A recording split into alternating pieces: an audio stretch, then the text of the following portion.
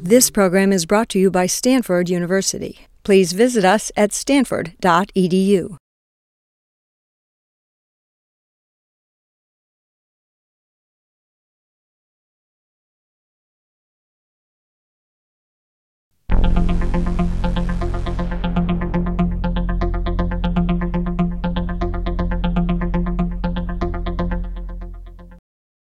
This presentation is delivered by the Stanford Center for Professional Development.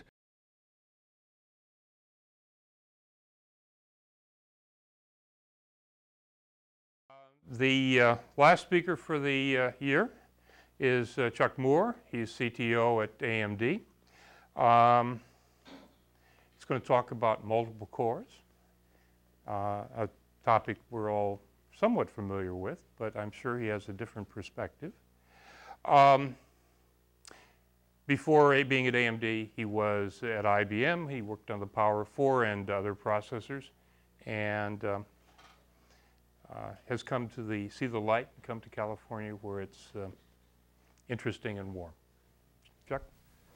Okay, so I should correct one thing. I'm actually not the CTO, but I play one on TV. So. Well, thank you. At least you have a virtual one. Yeah, that's right. Well, thank you for coming out. I know it's the last day of classes, and sitting outside on the bench in the sun, it was pretty hard for me to come in here. So I do appreciate your taking the time. Today I wanted to talk to you about a project that I'm working on at AMD called accelerated computing. And as we all know, we're in this so-called multi-core era. And what I want to do is build the case for accelerated computing in this multi-core era. So the way I'm going to start out is by talking about Moore's Law, Uncle Gordon. He's not really my uncle, but I like to pretend that too sometimes. And go through some high-level trends that have sort of led us to the place we're at. Hopefully this is all going to be review for you guys, but I think it helps motivate some of the things that lead me to my conclusion. Then I want to talk a little bit about throughput computing, because there's an awful lot going on in this area as well. And it turns out there's a relationship between throughput computing and what I call accelerated computing. Then I'll talk about a couple of the challenges in accelerated computing. There's certainly more than just the two I've listed here, but these are the ones I'm going to zero in on, and then wrap up with a summary. So Gordon Moore, back in 1965, of course, wrote this seminal article where he observed that we were seeing a doubling of transistor density every 18 months. And he projected that we ought to continue seeing that into the future, and of course he was right.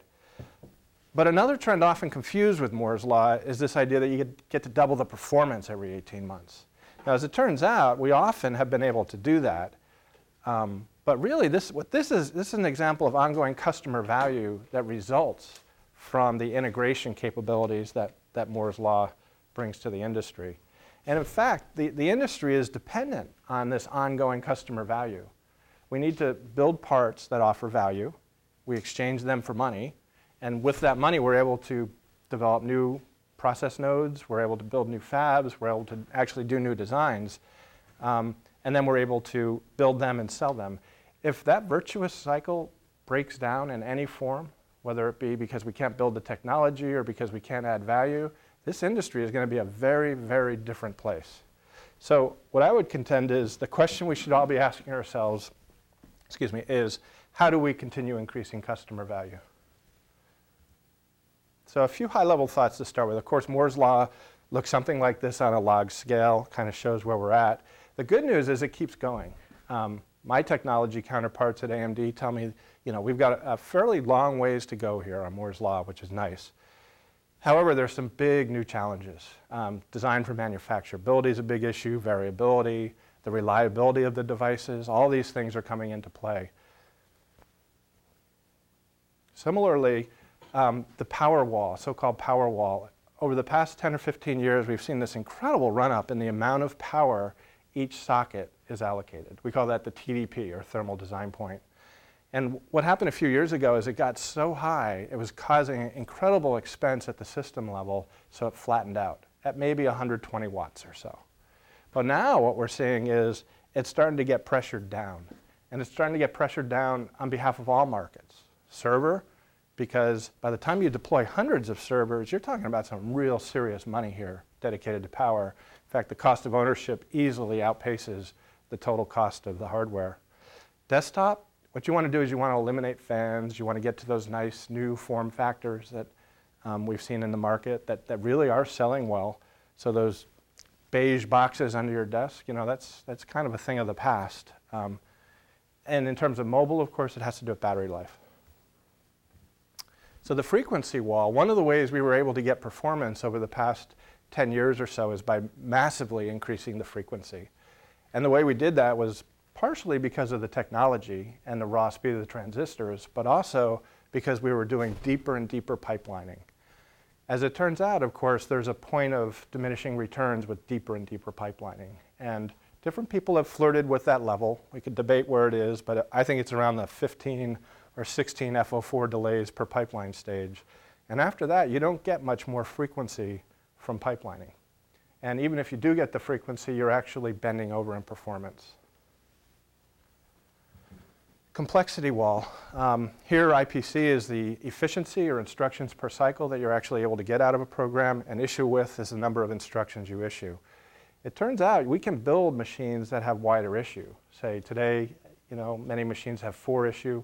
We know how to build 8 issue machines, but the problem is the complexity is exponential and the gain is logarithmic. So it's a very nasty confluence of realities there. So notice nobody's building those kind of machines. Locality, again, everybody should understand this. This is the basics of cache size.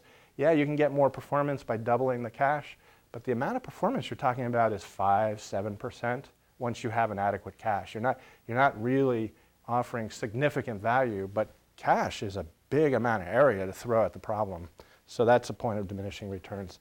So what this means is single thread performance, when you sum all these things up, it's planing out. And I think we've seen that in the market. But more interestingly, we've seen some people making claims that it's time to take single thread performance down again, go into this regressive state. And I'm not so sure that's such a good idea, and I'll show you why in a few minutes. So going back to my original supposition, well, what do you do? How do you add customer value? Well, it turns out customer value is a funny thing. And it's sometimes not as intuitive as you would like. And I show this as an example. Here there's 2 systems that were taken off an unstated website on the internet from January 2008. So there's 2 systems here, and I configured them identically. So the question is, what's the difference between these 2? And it's not a trick question, really. And the answer is one is black plastic and one is white plastic, and the price is $125 more. Black costs you $125 more. But even more telling is this little factoid. You can get the white one with a 10% performance drop for $125 less. Therefore, black plastic is about the same value as 10% frequency. That's the customer equation that's playing out there right now. So you got to kind of take that into account. As an architect and a microprocessor designer, I'm all about the performance, but there's a platform level play here, and what does the end user get? Especially in this PC space, what does the end user get is really the name of the game. By the way, do you know why black is more expensive? Anybody know? Style. What? Style. The question was, why is black more expensive? Why? Why should 20% difference in performance of a 2 gigahertz processor cost $125? Well, there's that question too, but why is it equal to black plastic? Is it, I don't know, is there graphite in there or something? There's no good reason. To do a better job. It's style. Just maybe quantity. So AMD, just to throw a little plug for AMD here, is, before I joined AMD, they came to realize that there was diminishing performance in the single core regime. So with the Opteron line of products, they started investing in things like integrated memory controllers and glueless MP with these hypertransport links, 64-bit capability, and adding the capability of putting 2 cores down into the same socket, and that was architected it up front. Those were all really solid ideas, and it turns out they really resonated with customers, and Opteron was a real success story. Following that up, there's a quad-core version. We call it the native quad-core Barcelona processor. Again, it has this seamless upgradability. Virtualization, it turns out, and improving the performance of virtualization is very, very important to server customers who are buying these high-end chips. So improving that was a real goal of this design, as well as improving the performance per watt. Because now that TDP, that used to be shared by 2 processors, is now shared by 4. So you've got to improve the inherent performance per watt of each core, or you're dropping the performance significantly. So from that, you might say, oh, okay, Chuck's saying that SMP and multi-core, that's the answer. That's the customer value story. Well, you know, I'm not so sure, actually. In the near term, there's definitely potential with chip multiprocessing and SMPs in general. Commodity multi-core processors sort of break the chicken and egg. Hopefully all of the students here have access to multi-core processors already, which is great. That may inspire you to try to write parallel programs. That would be great. But you're going to find out it's kind of hard. There's an impressive amount of research firing up to get that going. In fact, there's a new lab here at Stanford called the Stanford Pervasive Parallel Lab, that recently got kicked off that looks great. I mean, there's a lot of good stuff being talked about there. So some workloads, maybe we'll be able to get something out of these, but on other workloads, I'm not so sure, because Amdahl's law seriously inhibits unstructured parallelism. And again, in the interest of review, you know, there's this friend of mine at IBM that once said everybody knows Amdahl's law but quickly forgets, because it's got this funny little characteristic that you'll resonate with in a minute, but maybe the implication of it doesn't always dawn on people. So here's that very, very, very simple version of Amdahl's law that says SW is the percentage of serial work. Therefore, 1 minus SW is the amount of parallel work. You can divide the parallel work by n, which is the number of processors, invert it, and you get the speed up. So, for example, if there's no parallel work at all, it's 100% serial work, you get that black line. Right? You don't get any speed up on your application because there's no parallel work to be done. If it's 100% parallel, you get that wonderful green line. You know, for 8 processors, you get 8x the performance. Well, what happens when you actually do have some amount of serial, right? That's the kind of the interesting case. So here I've plotted 10% and 35%. And, you know, at first thought, it's like, well, maybe that's not so bad. You know, that doesn't look so bad, you know, the 10% or the 35% even. But it turns out it's that 35% one that kind of caused Gene Amdahl to sort of state Amdahl's law. Because if you think about it, 35% serial means that red line never goes beyond 3. If you take n to infinity, right, it never goes beyond 3. In fact, if you zoom in a bit on those lines, they look like that. So again, everybody knows Amdahl's law, but sometimes it kind of escapes us, and we forget just how pervasive of an effect this has on our ability to get speed up out of parallel processors. Hold that thought. Now, kind of taking it to the next level, in reality, it's not just Amdahl's law that we got to worry about. It's what I was talking about earlier. You have a socket, and you have a fixed amount of area and a fixed amount of power in that socket. And the question is, what are you going to put in that socket? So for example, here, if we had a chip that had 200 square millimeters for cores and 80 watts for cores, maybe the chip is actually 300. You got some for an L3 cache. You got some for the PHYs or whatnot, memory controllers. 80 watts, well, maybe 20 of it's for clocking and the PHYs or whatnot. But you've got 280 for the CPUs. So based on that, you can start to talk about different size CPUs. Tiny CPUs, small CPUs, medium, large. And you know, there is a method to the madness on how I did the numbers here, but a nice kind of commodity processor today, you know, an Opteron style processor, might call that P equals 1 and call it 25 square millimeters. So therefore you can fit 8 of them on a die in that 200 square millimeters, and each one gets 10 watts. Okay, now you've heard about these 100 core chips and a lot of interest in 100 core CMPs. Well, if you want 100 cores, you know, you got to divide that out, and what you end up with is about, you know, 1.5 square millimeters per core. But more telling, you get about 0.6 watts per core. And as it turns out, that's not enough area to do a decent job on performance, and that's not enough power to do a decent job on performance. So the uni performance on that core goes way down. So this little core is very constrained on performance. So by the time you plot that out, so this is sort of the area and power on top of Amdahl's law, what you see is, geez, it's not at all clear that deploying a whole bunch of small cores is a good idea at all, especially when you take into account area and power constraints. What about the power on the interconnect? That Yep. as you get more and more processors, more and more of the, Yep. the system I- logic is sort of spread across. I actually think I was incredibly generous on the tiny core here. Okay, so building on the rest of this chart that I started a minute ago. So you might say, yeah, okay, I understand that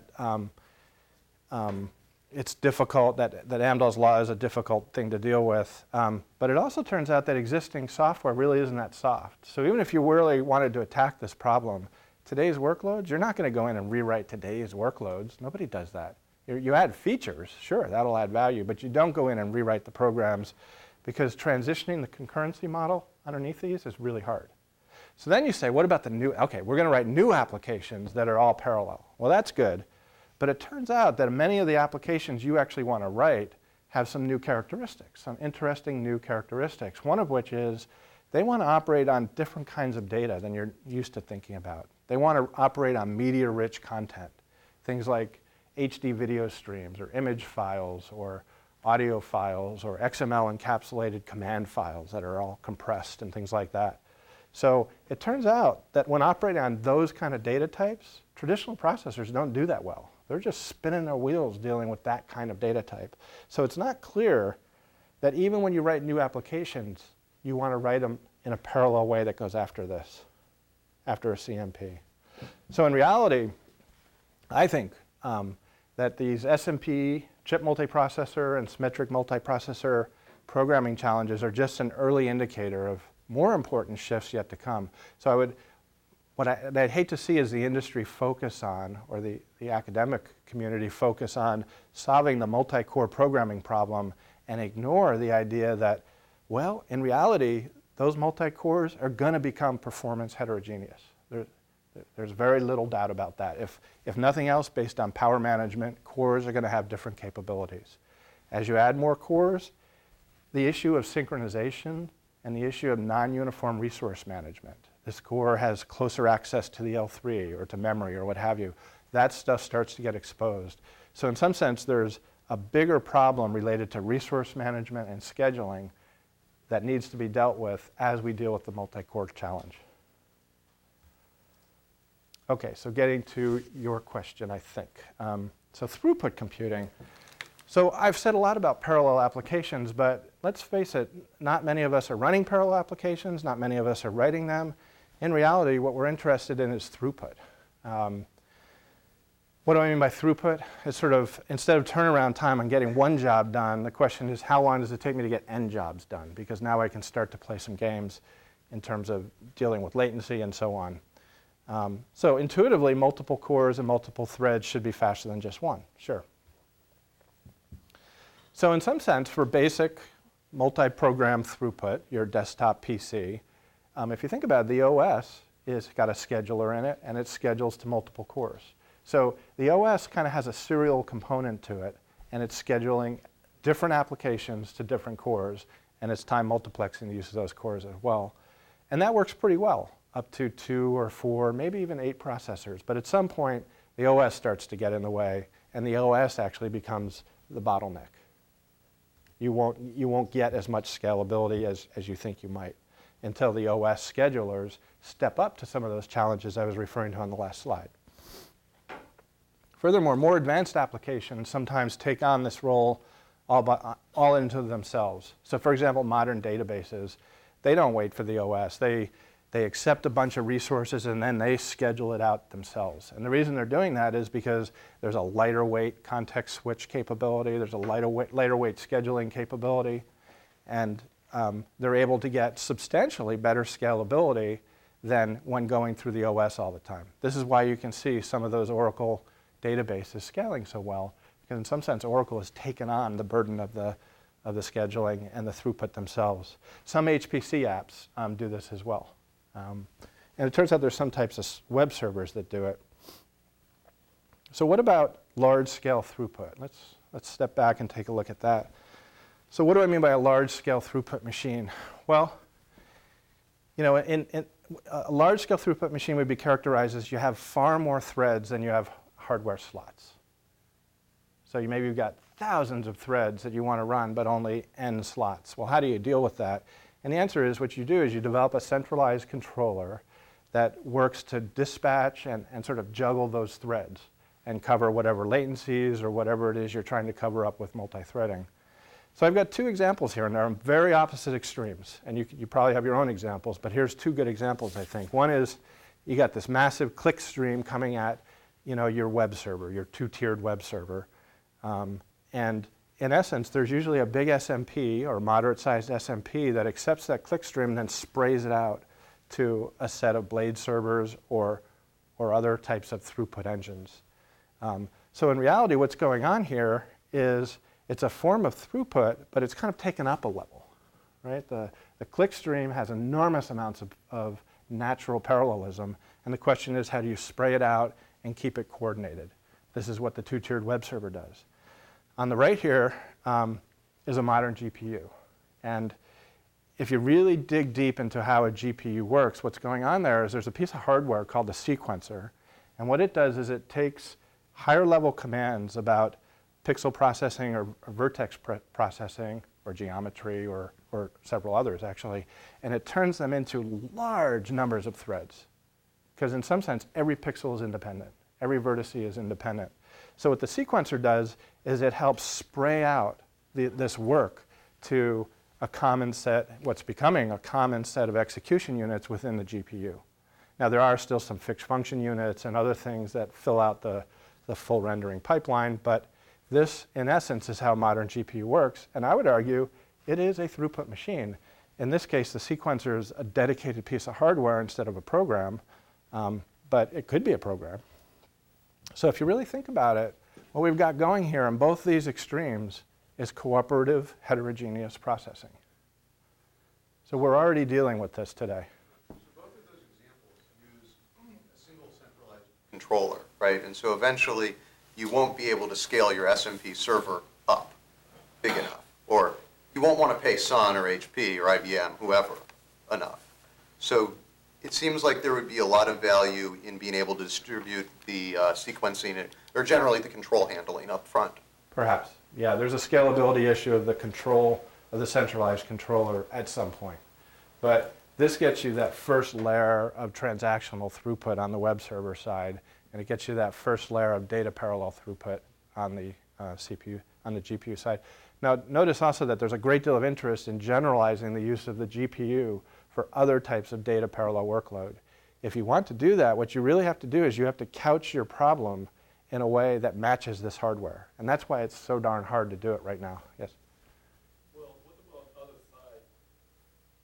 After the blade servers, there usually a database, which is again a centralized.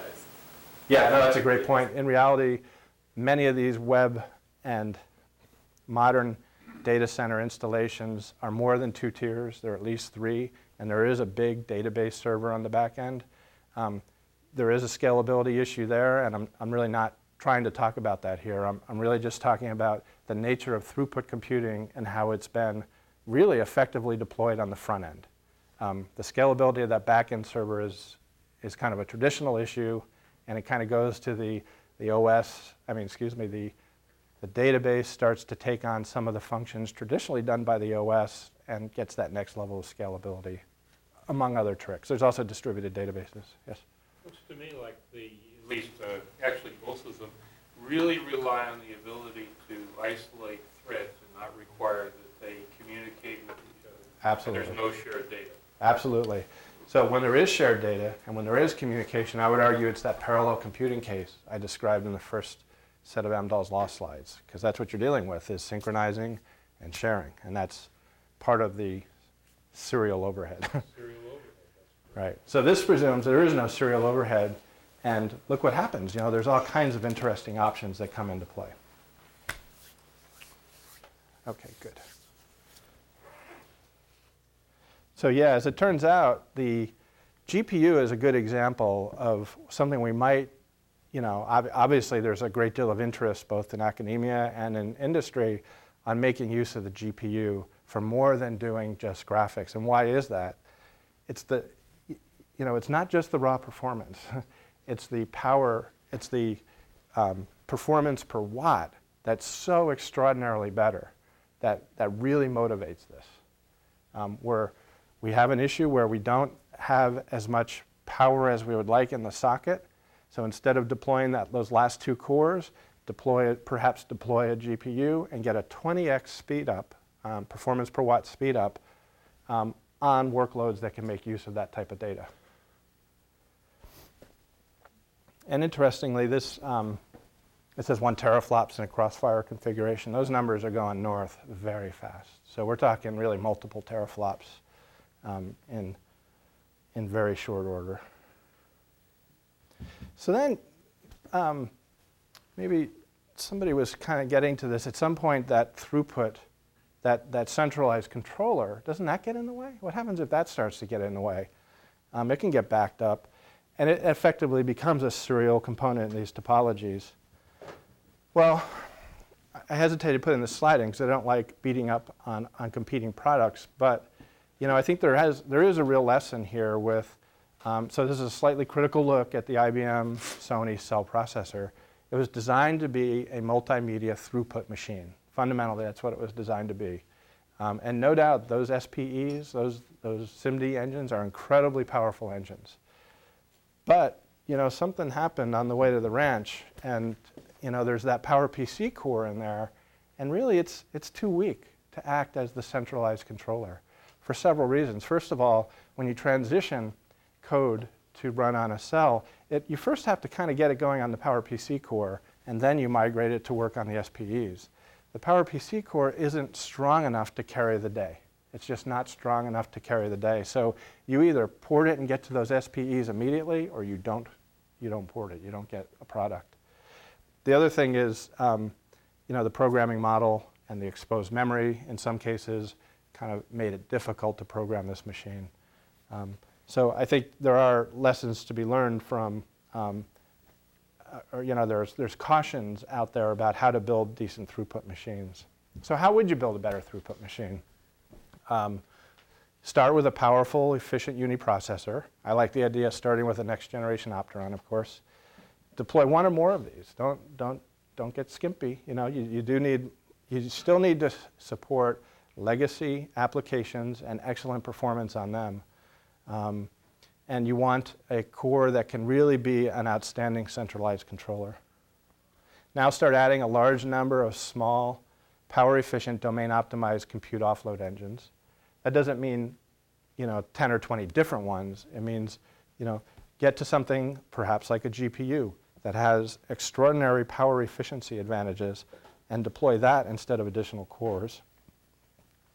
Build an optimized memory system. If you don't feed these things, you don't get the performance. It's one thing to get peak numbers. Of course, it's something completely different to actually get anywhere close to that on real applications. Also, the communication and synchronization between the host, if you will, and these offload accelerators is very important as well. The other thing that's important is the programming model. You need an abstraction that favors simplicity and programmer productivity. It's hard enough programming homogeneous multiprocessors. If now we pile on and say, and by the way, the ISAs for the processors you're running on can be different. In some cases, they're not even programmable processors. That you can sort of blow a gasket if you're not careful with people on that. So there's got to be some new abstractions that are put in place that it perhaps costs a little bit of performance because you've got some layers in there now. But in return, they allow domain-specific programmers to get a lot more effective at expressing their programs and presumably, I think, getting at the parallelism. So what you get out of that is accelerated computing with heterogeneous processors. So, accelerated computing, the motivations for this, the reason, I'm excited about it and the reason I'm working on it right now is I honestly do believe that new and emerging applications are defining and operating on, much larger scale and more abstract data types. 1080p is a basic data type of the future for client devices. And it turns out that targeted special purpose hardware can offer substantially better power efficiency when operating on those data types than traditional processors. Traditional processor, when operating on 1080p, the first thing it does is mess up its whole cache hierarchy before it basically pumps it right back out to memory. There's just not a lot of processing versus data movement. So the way this would work is a traditional host would offload work to these dense compute accelerators. You would go through APIs or libraries or domain-specific libraries in some cases to avoid the heroic programming. You would use a concurrent runtime environment to ease some of the scheduling and resource management issues. And out of that, what starts to happen, and this is an interesting result, is what today the industry is sort of locked on ISA compatibility. You're either x86 compatible or you're not. But I think this line of thought leads to API and platform level compatibility, which is a really nice result for the entire industry. Now, arguably, maybe it's not so nice for AMD because we happen to have a very successful franchise with x86, but I just think this is absolutely inevitable, and I don't think we can fight it, so we're embracing it. Now, I do think the hosts in these systems will continue to be x86 processors. I don't think that will go away anytime soon. So accelerated computing is a platform for heterogeneous computing. So it's not such a crazy thought, really, because it's going on in other parts of the industry as we speak. Down in these low-end devices, I've got an iPhone in my bag here. It's got 3 ARM processors, but I don't know that it does. It's just acting like a device to me. But it turns out all these designs have heterogeneous processors in them. They have different types of accelerators and different types of processors. They do tend to be a little more embedded than the open programming systems that we offer today. But again, that's where some of these platform abstractions need to kick in. Here's an example of an AMD chip that I was not involved with, but it's basically I believe it's a set-top box kind of chip. And I was fascinated to see, there's a reasonably powerful MIPS CPU on here. I think it's maybe a 500 megahertz, 800 megahertz MIPS CPU. But all of these video and encode and decode accelerators and quality accelerators, security accelerators, all these things are on this little chip that you can buy for like $5. It's kind of an amazing deal. So it turns out there's not, this system doesn't happen to use all these things with massive concurrency involved. They're not all going at once. It sort of passes them between them is the model here, sort of like a pipeline. What we have in mind, of course, is more concurrency as well as differentiation of type. But the reason they have differentiation of type in this kind of design is for the same reason. It has to do with power. It actually costs them area, it costs them money, but it saves enormous power.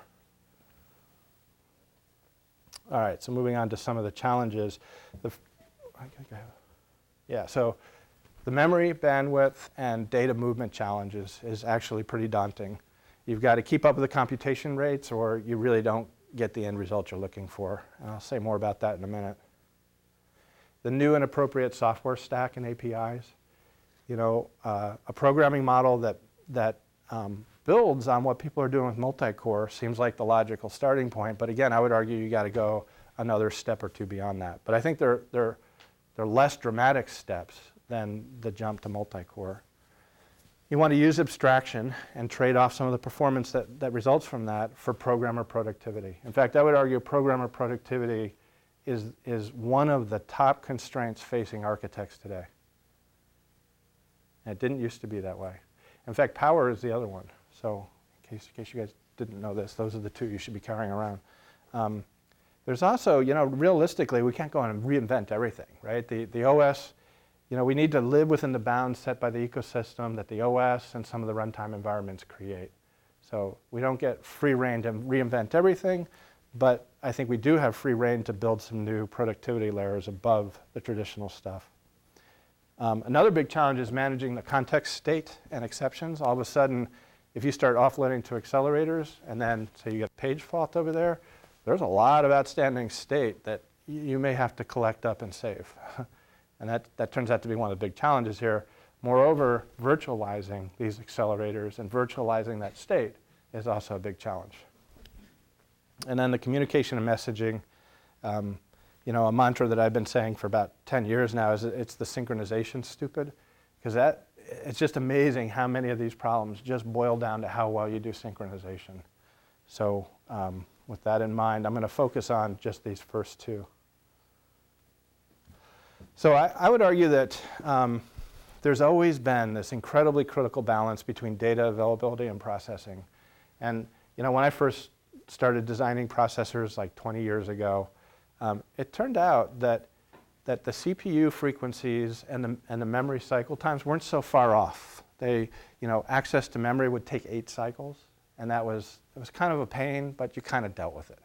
It was not, that was just part of the design problem, but it was a small amount. Well, what we've seen is that gap has been widening, and that became really obvious during the early 90s to a lot of people. I used to have a chart that showed the gap, but I dropped it out of the presentation. Well, the implication of that gap, of course, is that what was happening, especially on server workloads, is memory wait time was dominating computing. So 80% of the time you're sitting around waiting, 20% you're executing. On an average client app, it might be 30, 70, but it's still pretty bad. So the industry solution, of course, was the invention of non-blocking caches and out-of-order microarchitectures that hide some of the latencies in those non-blocking caches, and all was good. That's what that happy face means. Everybody seemed to, that worked pretty well. We're happy with that. Well, then there was sort of this software productivity crisis, also in the early 90s. And this is when a lot of the object-oriented programming really started to hit stride. A lot of the managed runtime, Java was really firing up then in a big way. And what are the implications of that stuff? Well, it turns out it's larger working sets. All of a sudden, the working sets got a lot bigger because objects, instead of dealing with just bits and bytes and small data structures, you're dealing with objects and indirection and all of these things that cause the working set to grow. And we're also getting these more diverse data types that were causing it to grow. So what was our solution? Interestingly, it was larger caches and adding cache hierarchies, because eventually that L1 cache, if you grow it too big, it takes too many cycles to access it. So you keep that relatively small and you build next level cache hierarchy. Today we see systems with 3 and maybe even 4 levels of cache hierarchies. So, I kind of joke about it, but that really is our solution to this problem. We've also done some amount of elaborate prefetch schemes. So there's been some good work there, and that helps, but it certainly hasn't been a big hammer. So the next situation that we're facing basically now is, we hit that frequency wall and we hit the IPC wall. So we're trying to figure out what do we do with all these transistors? Moore's law keeps going. Got all these transistors. What we're going to do is we're going to put down multiple cores. And in some cases, we're going to multi-thread them, right? So what are the implications of that? Well, now you got multiple working sets. You've got so many processors, you tend to introduce virtual machines into here. So you've got multiple OSs and their working sets. And you just massively increase the number of memory transactions. The sources for memory transactions just went way up. So the bottleneck, it becomes the memory controller. So our answer to this was, sometimes you can do SMP, multiprocessor cache sharing. That mitigates some of it.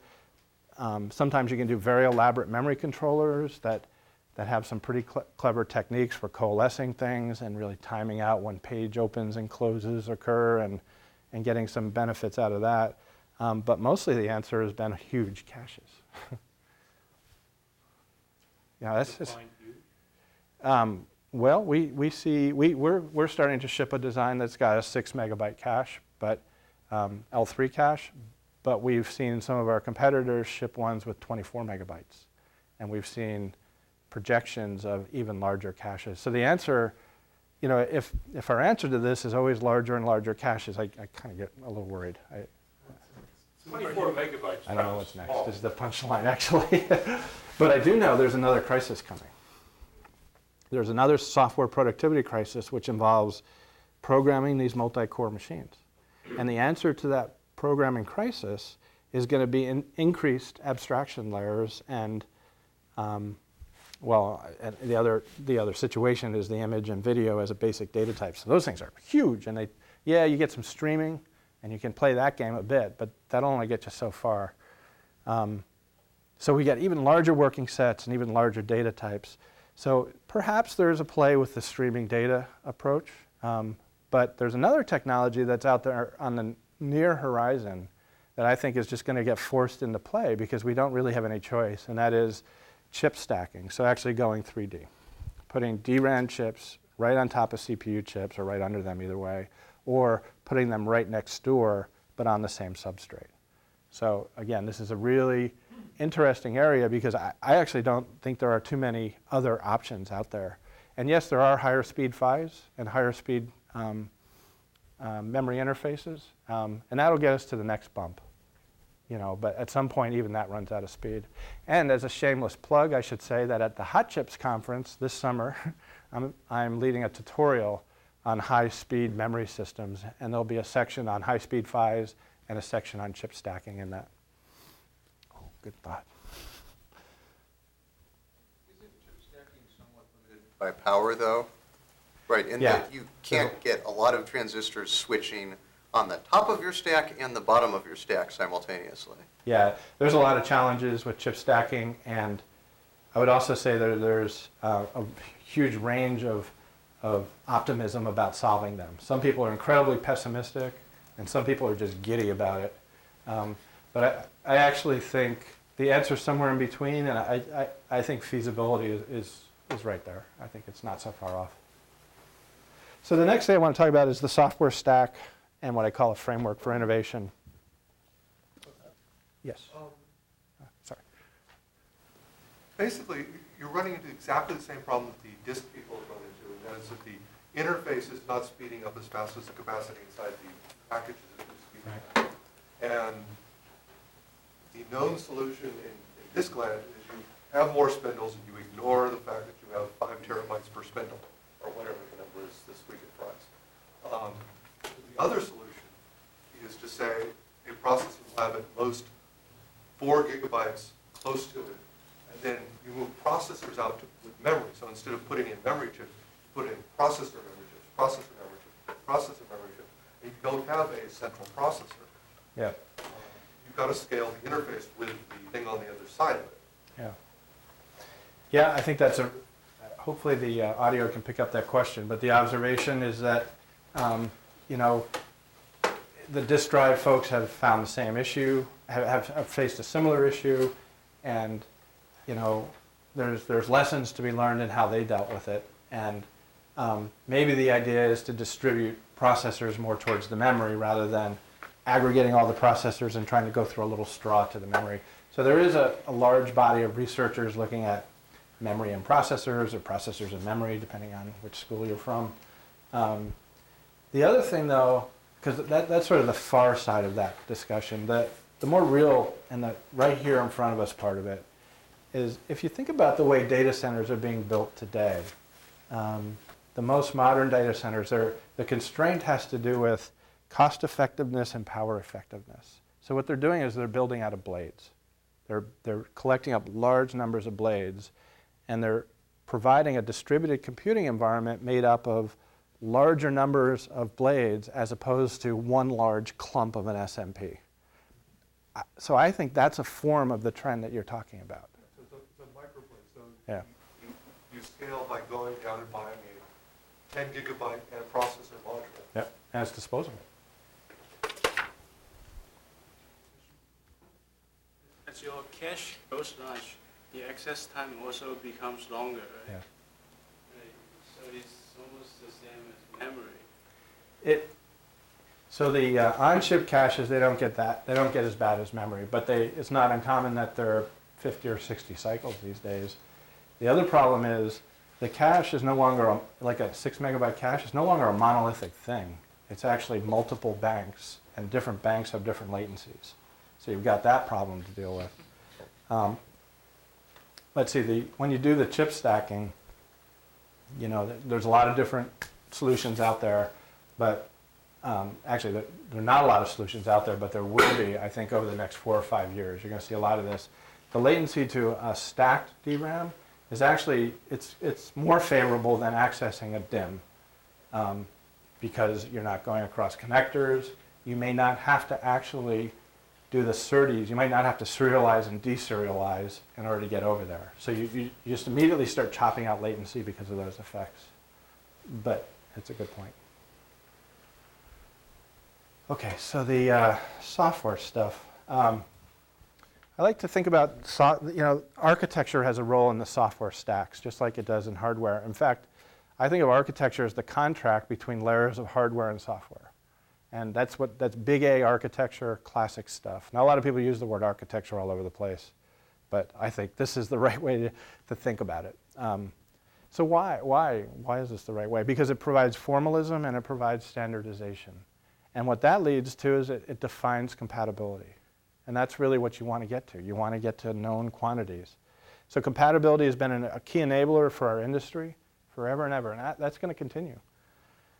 In fact, history shows that viable products don't bet on wildly incompatible solutions. Again, I won't take any pot shots on competitor efforts here, but you know who they are.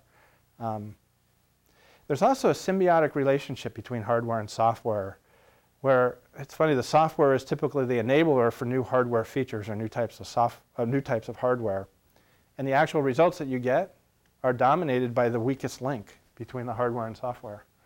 So you can have the greatest hardware in the world. If you can't get the software to enable it for the end user, it's kind of useless. And interestingly, the software value chain, people that write software for a living, they kind of value features more than hardware optimization. So you kind of have this difficult balance to strike. Moreover, I think software complexity has been driven to extreme levels. It can't continue, especially when we go to the non-determinism of multiprocessing. That really drives it through So I think architecture can give rise to these what I call the emerging layers of computation. And the question is, can we use this to simplify the programming models? So I'll motivate this by first talking about an analogy to the communications industry. So 20 or 30 years ago, the communications industry, there were a lot of different standards and kind of a messy situation developing. And at some point, the OSI, Open Standards,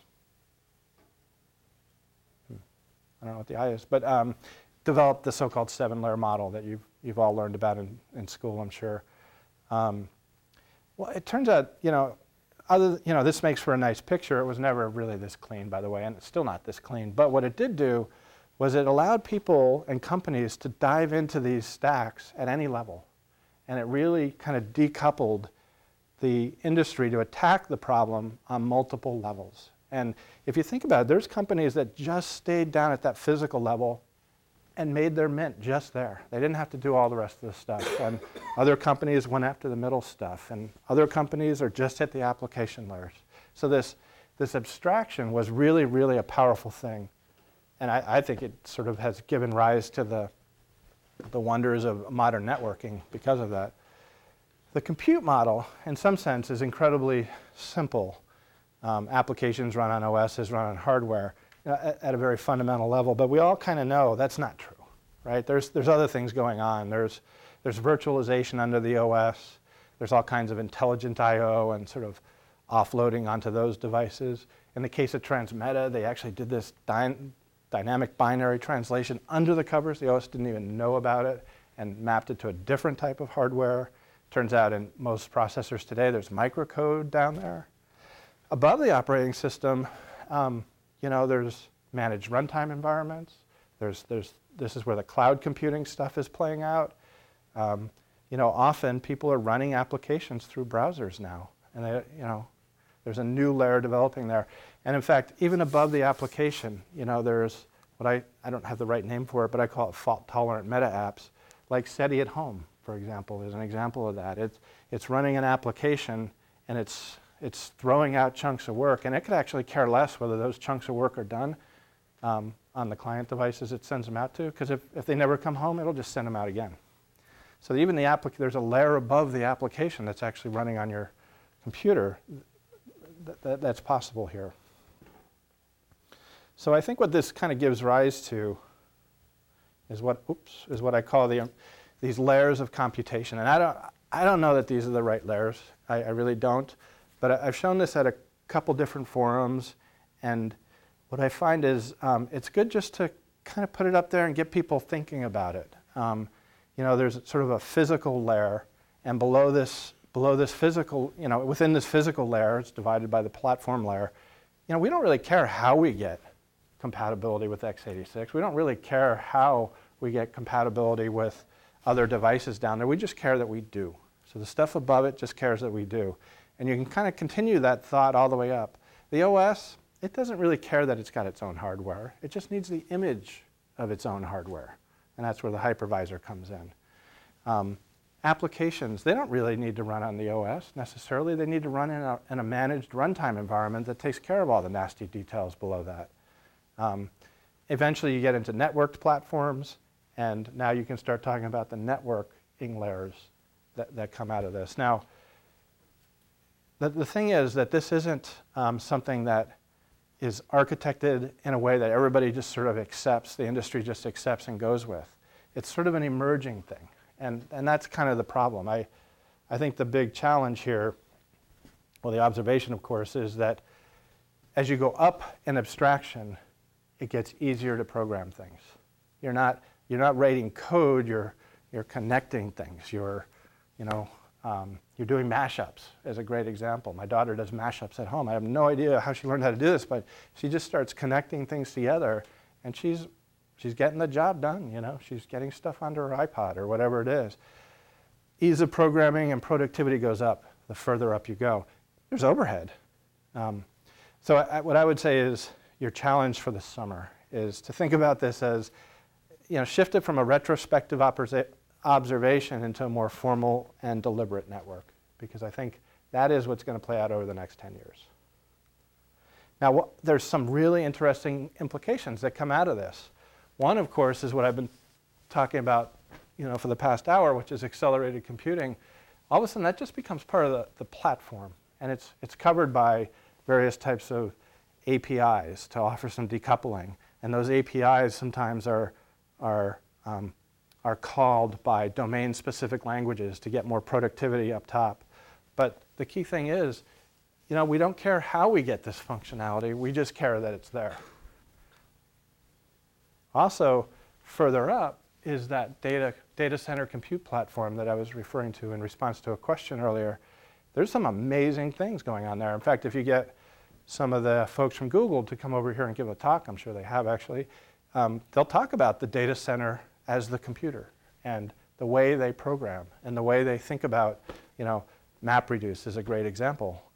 They've made it really easy for even interns to go in there, write MapReduce programs, and they're automatically sprayed across the data center, and they get amazing parallelism out of it. It may not be the most optimal, but that doesn't necessarily matter. They have the computers. They just want to get the job done, programmer productivity. So that's playing out as well. So uniprocessor performance scaling is nearing its limits. I think you've heard that from a lot of different sources at this point, so I don't think it's debatable. That's more of a CMOS statement at this point. There may be some new technologies that come up, but normally we would see what they are, and we're not seeing them yet. There are some microarchitecture concepts out there that people are still working on. In fact, I know some people in the room that are thinking about some of these really more advanced microarchitectures, but I think, at least from an industry standpoint right now, uniprocessor performance scaling is nearing its limits. So Moore's law is great from an integration standpoint, but power scalability isn't tracking due to Vmin limits. So used to be when you got more transistors, you went to a new node, chances are that new node dropped the voltage. Okay, so the scalability of reduced sizes offered a capacitance reduction. The voltage was V squared in the power equation, so you kind of get a litho cubed kind of reduction in power. It turns out that litho cubed kind of reduction in power is what allowed you to use all the transistors that came from that transition. Going forward, when we hit Vmin, right around the corner, the V squared aspect goes away. So even though more transistors will be available to us, you can't possibly use them because of the power limits. This is a subtle but really important point. And if you don't get it, think about it later because it's really important. So this fact, combined with the realities of Amdahl's law, will ultimately place practical limits on the number of cores in CMPs. That's my supposition, anyway. So the demand for increased performance won't go away, customer value. We need to find new ways of offering that performance. Programmer productivity will be a first-order constraint. Deploying more power-efficient hardware structures, and again, making them approachable by the programmer seems to be a good way to do this. There's also a lot of really interesting system architecture innovations once you start getting into this space. So the bottom line is I believe the time for accelerated computing with heterogeneous hardware is here, and I hope you agree.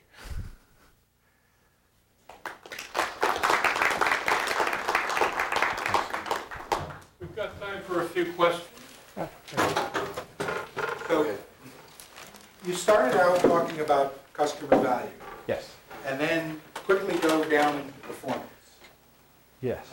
Limits of performance. Well, yes. limits of performance, implying that customer value and performance are identical. That is true to some extent, but I think people don't care anymore how efficiently they're using their machines, as long as it does the job they want done. Today, the place that matters is in video processing, games, Yeah.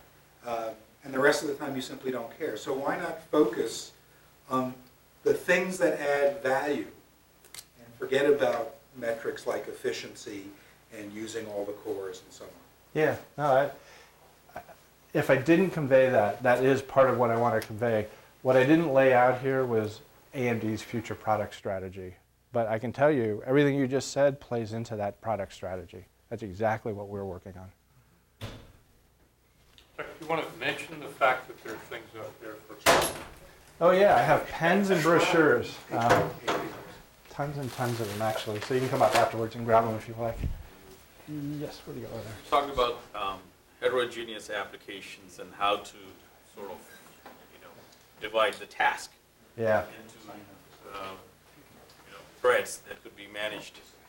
Yeah. So I thought that the whole idea behind multi-core is to come into a new software programming model, which will allow you to do algorithm development in a more efficient way for parallel computing, which cannot be done with the current software, the way we are programming. Do you think that your architecture is still living in that programming model and not looking forward? Yeah. So I would say it this way. There's no doubt we're entering the era of multi-core, and traditional programming technique for multi-core has been very, very difficult. For a lot of reasons, but one of them is just the testing and validation of the inherent non-determinism between threads is one of the main reasons, but there are others. It's hard enough to get the program functionally correct, let alone optimized. So there's a lot of research going on right now towards building language constructs that make it a little easier to program that stuff, automate the process of synchronization, offer runtime environments that do some of the resource management, and I think that stuff will be successful. But I also think that due to the limits of power and area, we run out of room in terms of how many cores we put on a die. And at some point, I just don't think that's going to offer the kind of value that customers want, to this gentleman's question. And I think there's other types of hardware we ought to put on those chips to offer the value. So I'm not in denial about the multi-core thing at all. That's good stuff. But I want them, are there any of them here, to deal with the problem of heterogeneous processors and resource management as well as homogeneous SMPs. Was 6 megabyte in your Let's see, 6 MB you said, and that your competitors were offering 24 MB. Yeah, I might have said something I shouldn't have even said, but yeah, there'll be a 6 megabyte. So my question was, you did not discuss at all the interconnect requirements as. Yeah. Yeah, the on-chip interconnect requirements are getting very, very interesting, and that would be actually an interesting second subject to do someday. It's hard to answer. You want a follow-up question? I'd like to make a comment on the programming model issue. Sure. If our value computing is a small number of compute-intensive applications, why not give up on general-purpose parallel programming and focus on application-specific domains, libraries, whatever, and just forget this impossible problem we've been trying to solve for 30 years? Yeah. Well, I think, that's the I guess the beauty, I guess, of what I was trying to describe here is you can do either, depending on the product space you're going after. In some cases, like that set-top box thing I showed, they're all over in that red section. There are other people that want to be in that blue section. I think it has inherent limitations. I don't want to deny that it's there or that there's value there. There is, but not for all markets, certainly. And then I'm just as fascinated with the green section as I am the red section, to be honest. I don't know who was next. I think maybe you were. Yeah. Yeah. How do you anticipate in the years ahead implicit multi-threading and parallelization technologies like speculative multi-threading and TLS will play into this trend we see where programmers are being forced to explicitly multi-thread, and how that ties into heterogeneous multi-core? Yeah. Yeah, that's a deep question. I think speculative multi-threading, implicit multi-threading definitely involves the use of a lot more hardware structures to kind of manage all of that. And hardware anyway to do a lot of these application-specific tasks. yeah, however, in these cases, like for doing video encode, I'm also talking about a 20 or 30x increase in performance, not a 20 or 30% increase in performance, which, and I know you have an interest in this in general, so I don't, you may be able to get 30%, you may be able to get 2x, but I don't think we'll ever match the kind of performance you can get from a dedicated piece of hardware. So what do I think about it? I think it's interesting, but I think really heed that power limit that I was describing earlier. Somehow you got to get rid of some of the overhead, or the bulk of that thing will kill you, in my opinion. Yes? I kind of lump the coprocessors or the accelerators into two classes. One being the MPEG decode, the HDTV and things like that.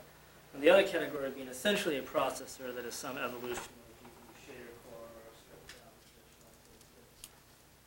What else is there? I mean, are you?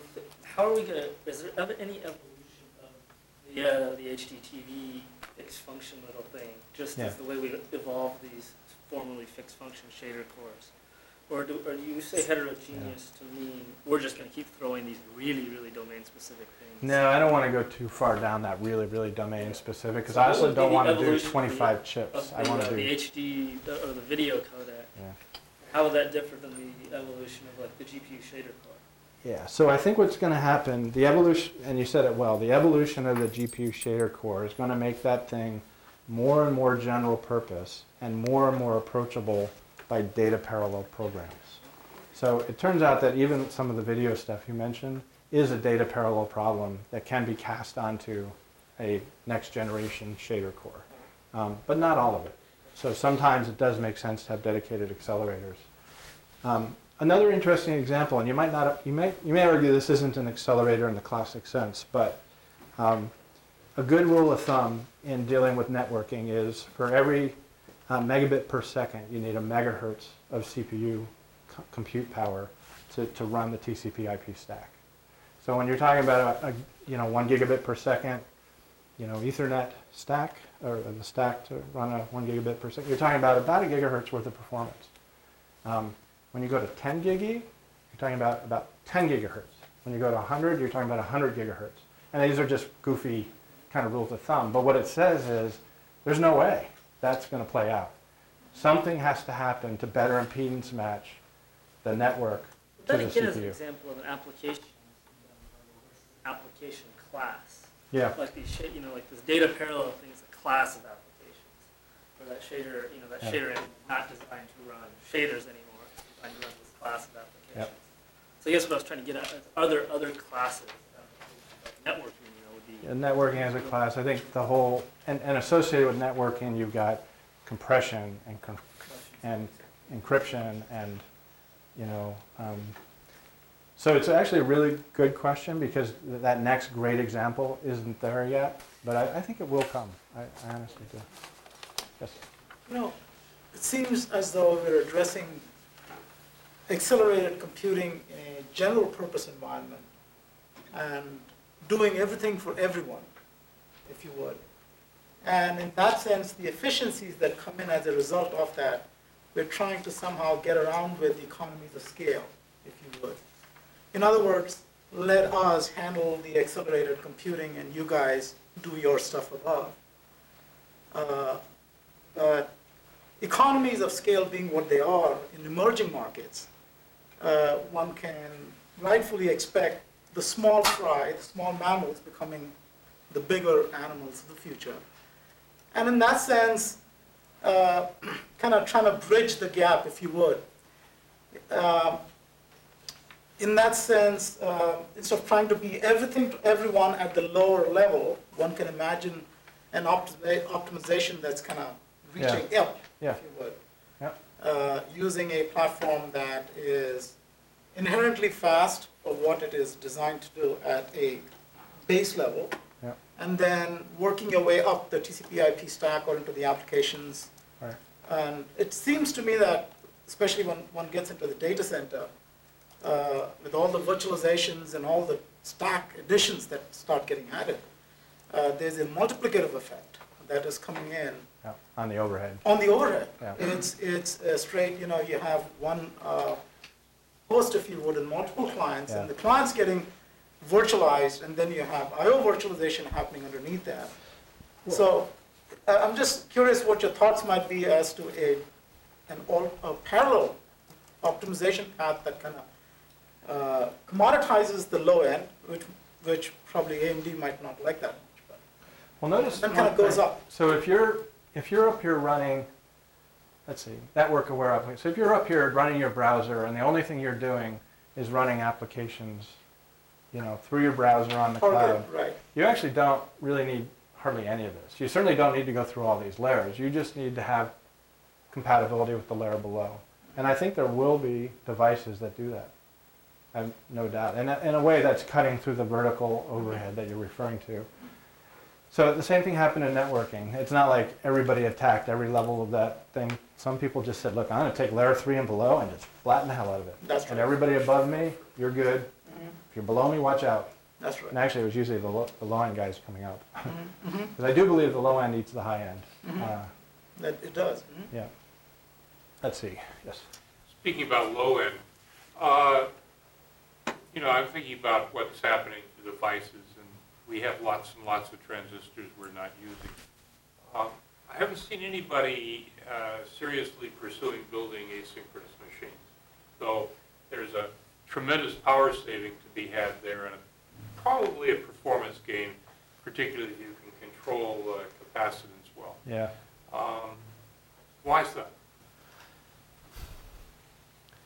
I think there are design automation and verification complexities that are just hard to overcome. In some sense, the industry has worked itself into a mode where, if you follow the way we've been going for the past 20 years, you have incredible tools and incredible automation at your disposal. If you veer away from that, and that's actually veering pretty far, you're kind of on your own. And you've got to recraft all that stuff. There are people trying to do it, but I think it takes away from your ability to actually offer value until you get over that. And then maybe there's a pony there. But is it get rid of clocking, are you going to get 30%? I don't know. You get the power efficiency. Perhaps more. How many gates actually do something in each clock? It's a very small number. Yeah. Relative to 100 million gates or whatever. I certainly wouldn't sell it short. I think it's. I think that there seem to be bigger stakes at play here with these kind of principles, and so I've certainly shifted my attention to more stuff like this, but. I know there are people interested in that. I don't know who is next. I guess maybe you. So from this picture, do you think that x86 compatibility is going to be an issue for data centers? Data centers, are they going to stay x86, or they might? Well, x86 has a couple advantages. Other than the fact it is kind of an ugly architecture. Just get over that. My head didn't explode. I designed PowerPC parts for 20 years before I started doing x86, and my head didn't explode. So you should feel good about that. I do. I know that. Let's see. So there's the legacy software pull that continues. There's a ton of companies that develop their code on x86, and therefore they optimize it on x86. And often they port that code to work on other architectures. But as we saw with the RISC architectures, man, you had to offer so much more performance to make it worth their while to kind of support all those different binaries. So there's still this x86 compatibility momentum that's playing out. So that's factor one. Factor two is, there's a bit of a commodity economics play here. Intel and AMD can produce x86 processors at incredibly reasonable prices, and they can proliferate them. And I think that commodity economics aspect of it is really hard to overcome. Now, does that mean it will stay that way forever? No, probably not. But I think those are the two obstacles. So what we find is the data center is moving headlong into x86. I used to work on RISC processors. I think it's kind of done.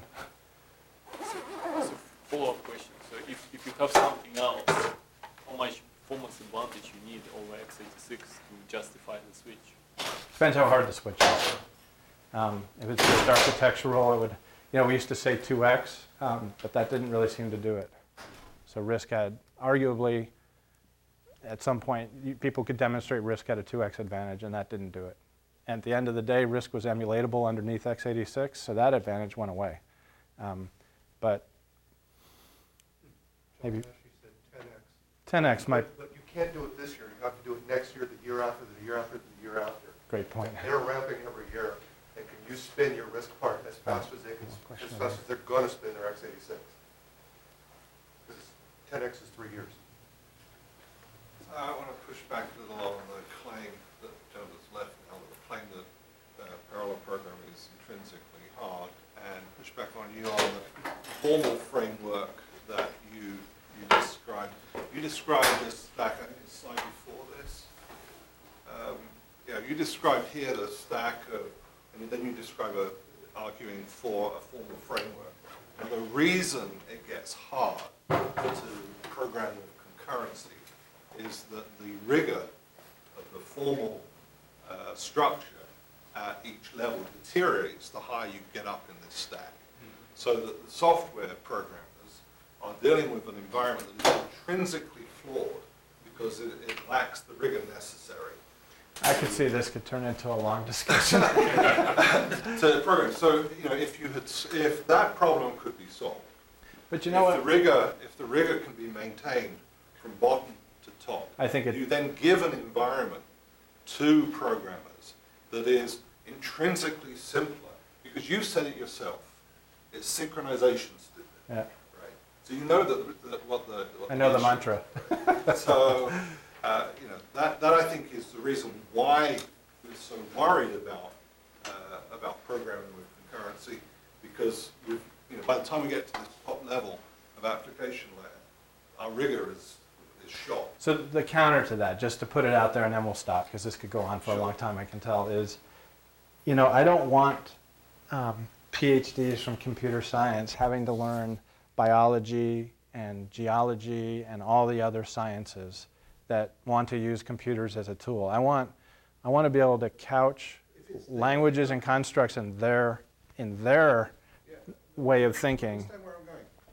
It's not that I'm asking high-level programmers to learn rigorous logic or formal methods at the top level. I'm asking that we provide the rigorous infrastructure so they don't have to. As it goes up. Okay. Actually, I don't object to that point. So I'm going to take the last question here.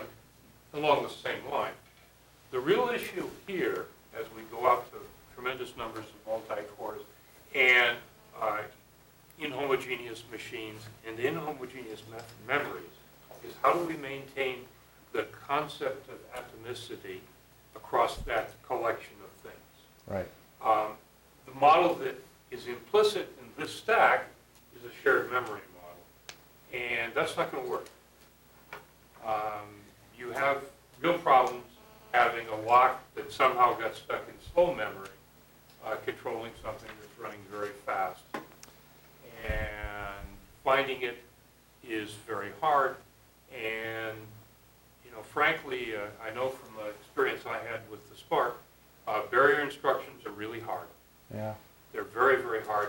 And figuring out where you need to put them is something that takes a PhD in computer science. So I agree down in this region. What you said is absolutely true. But I think arguably up here, you know, this is land of MPI today and other future kind of programming constructs where you really aren't dealing with a shared memory. You're dealing with an abstract concept called synchronization. But how it's implemented, there could be a gazillion ways of doing it. So I think the synchronization does get more abstract as you go up. It may deteriorate some of the formalism, to your point. Well, MPI is not. Well, like I said, that's just today. That's just today. Yeah. Anyhow, thank you very much for the great talk.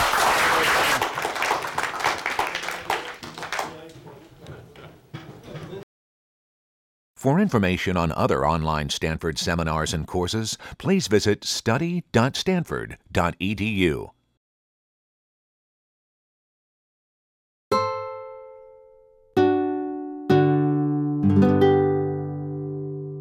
The preceding program is copyrighted by Stanford University. Please visit us at stanford.edu.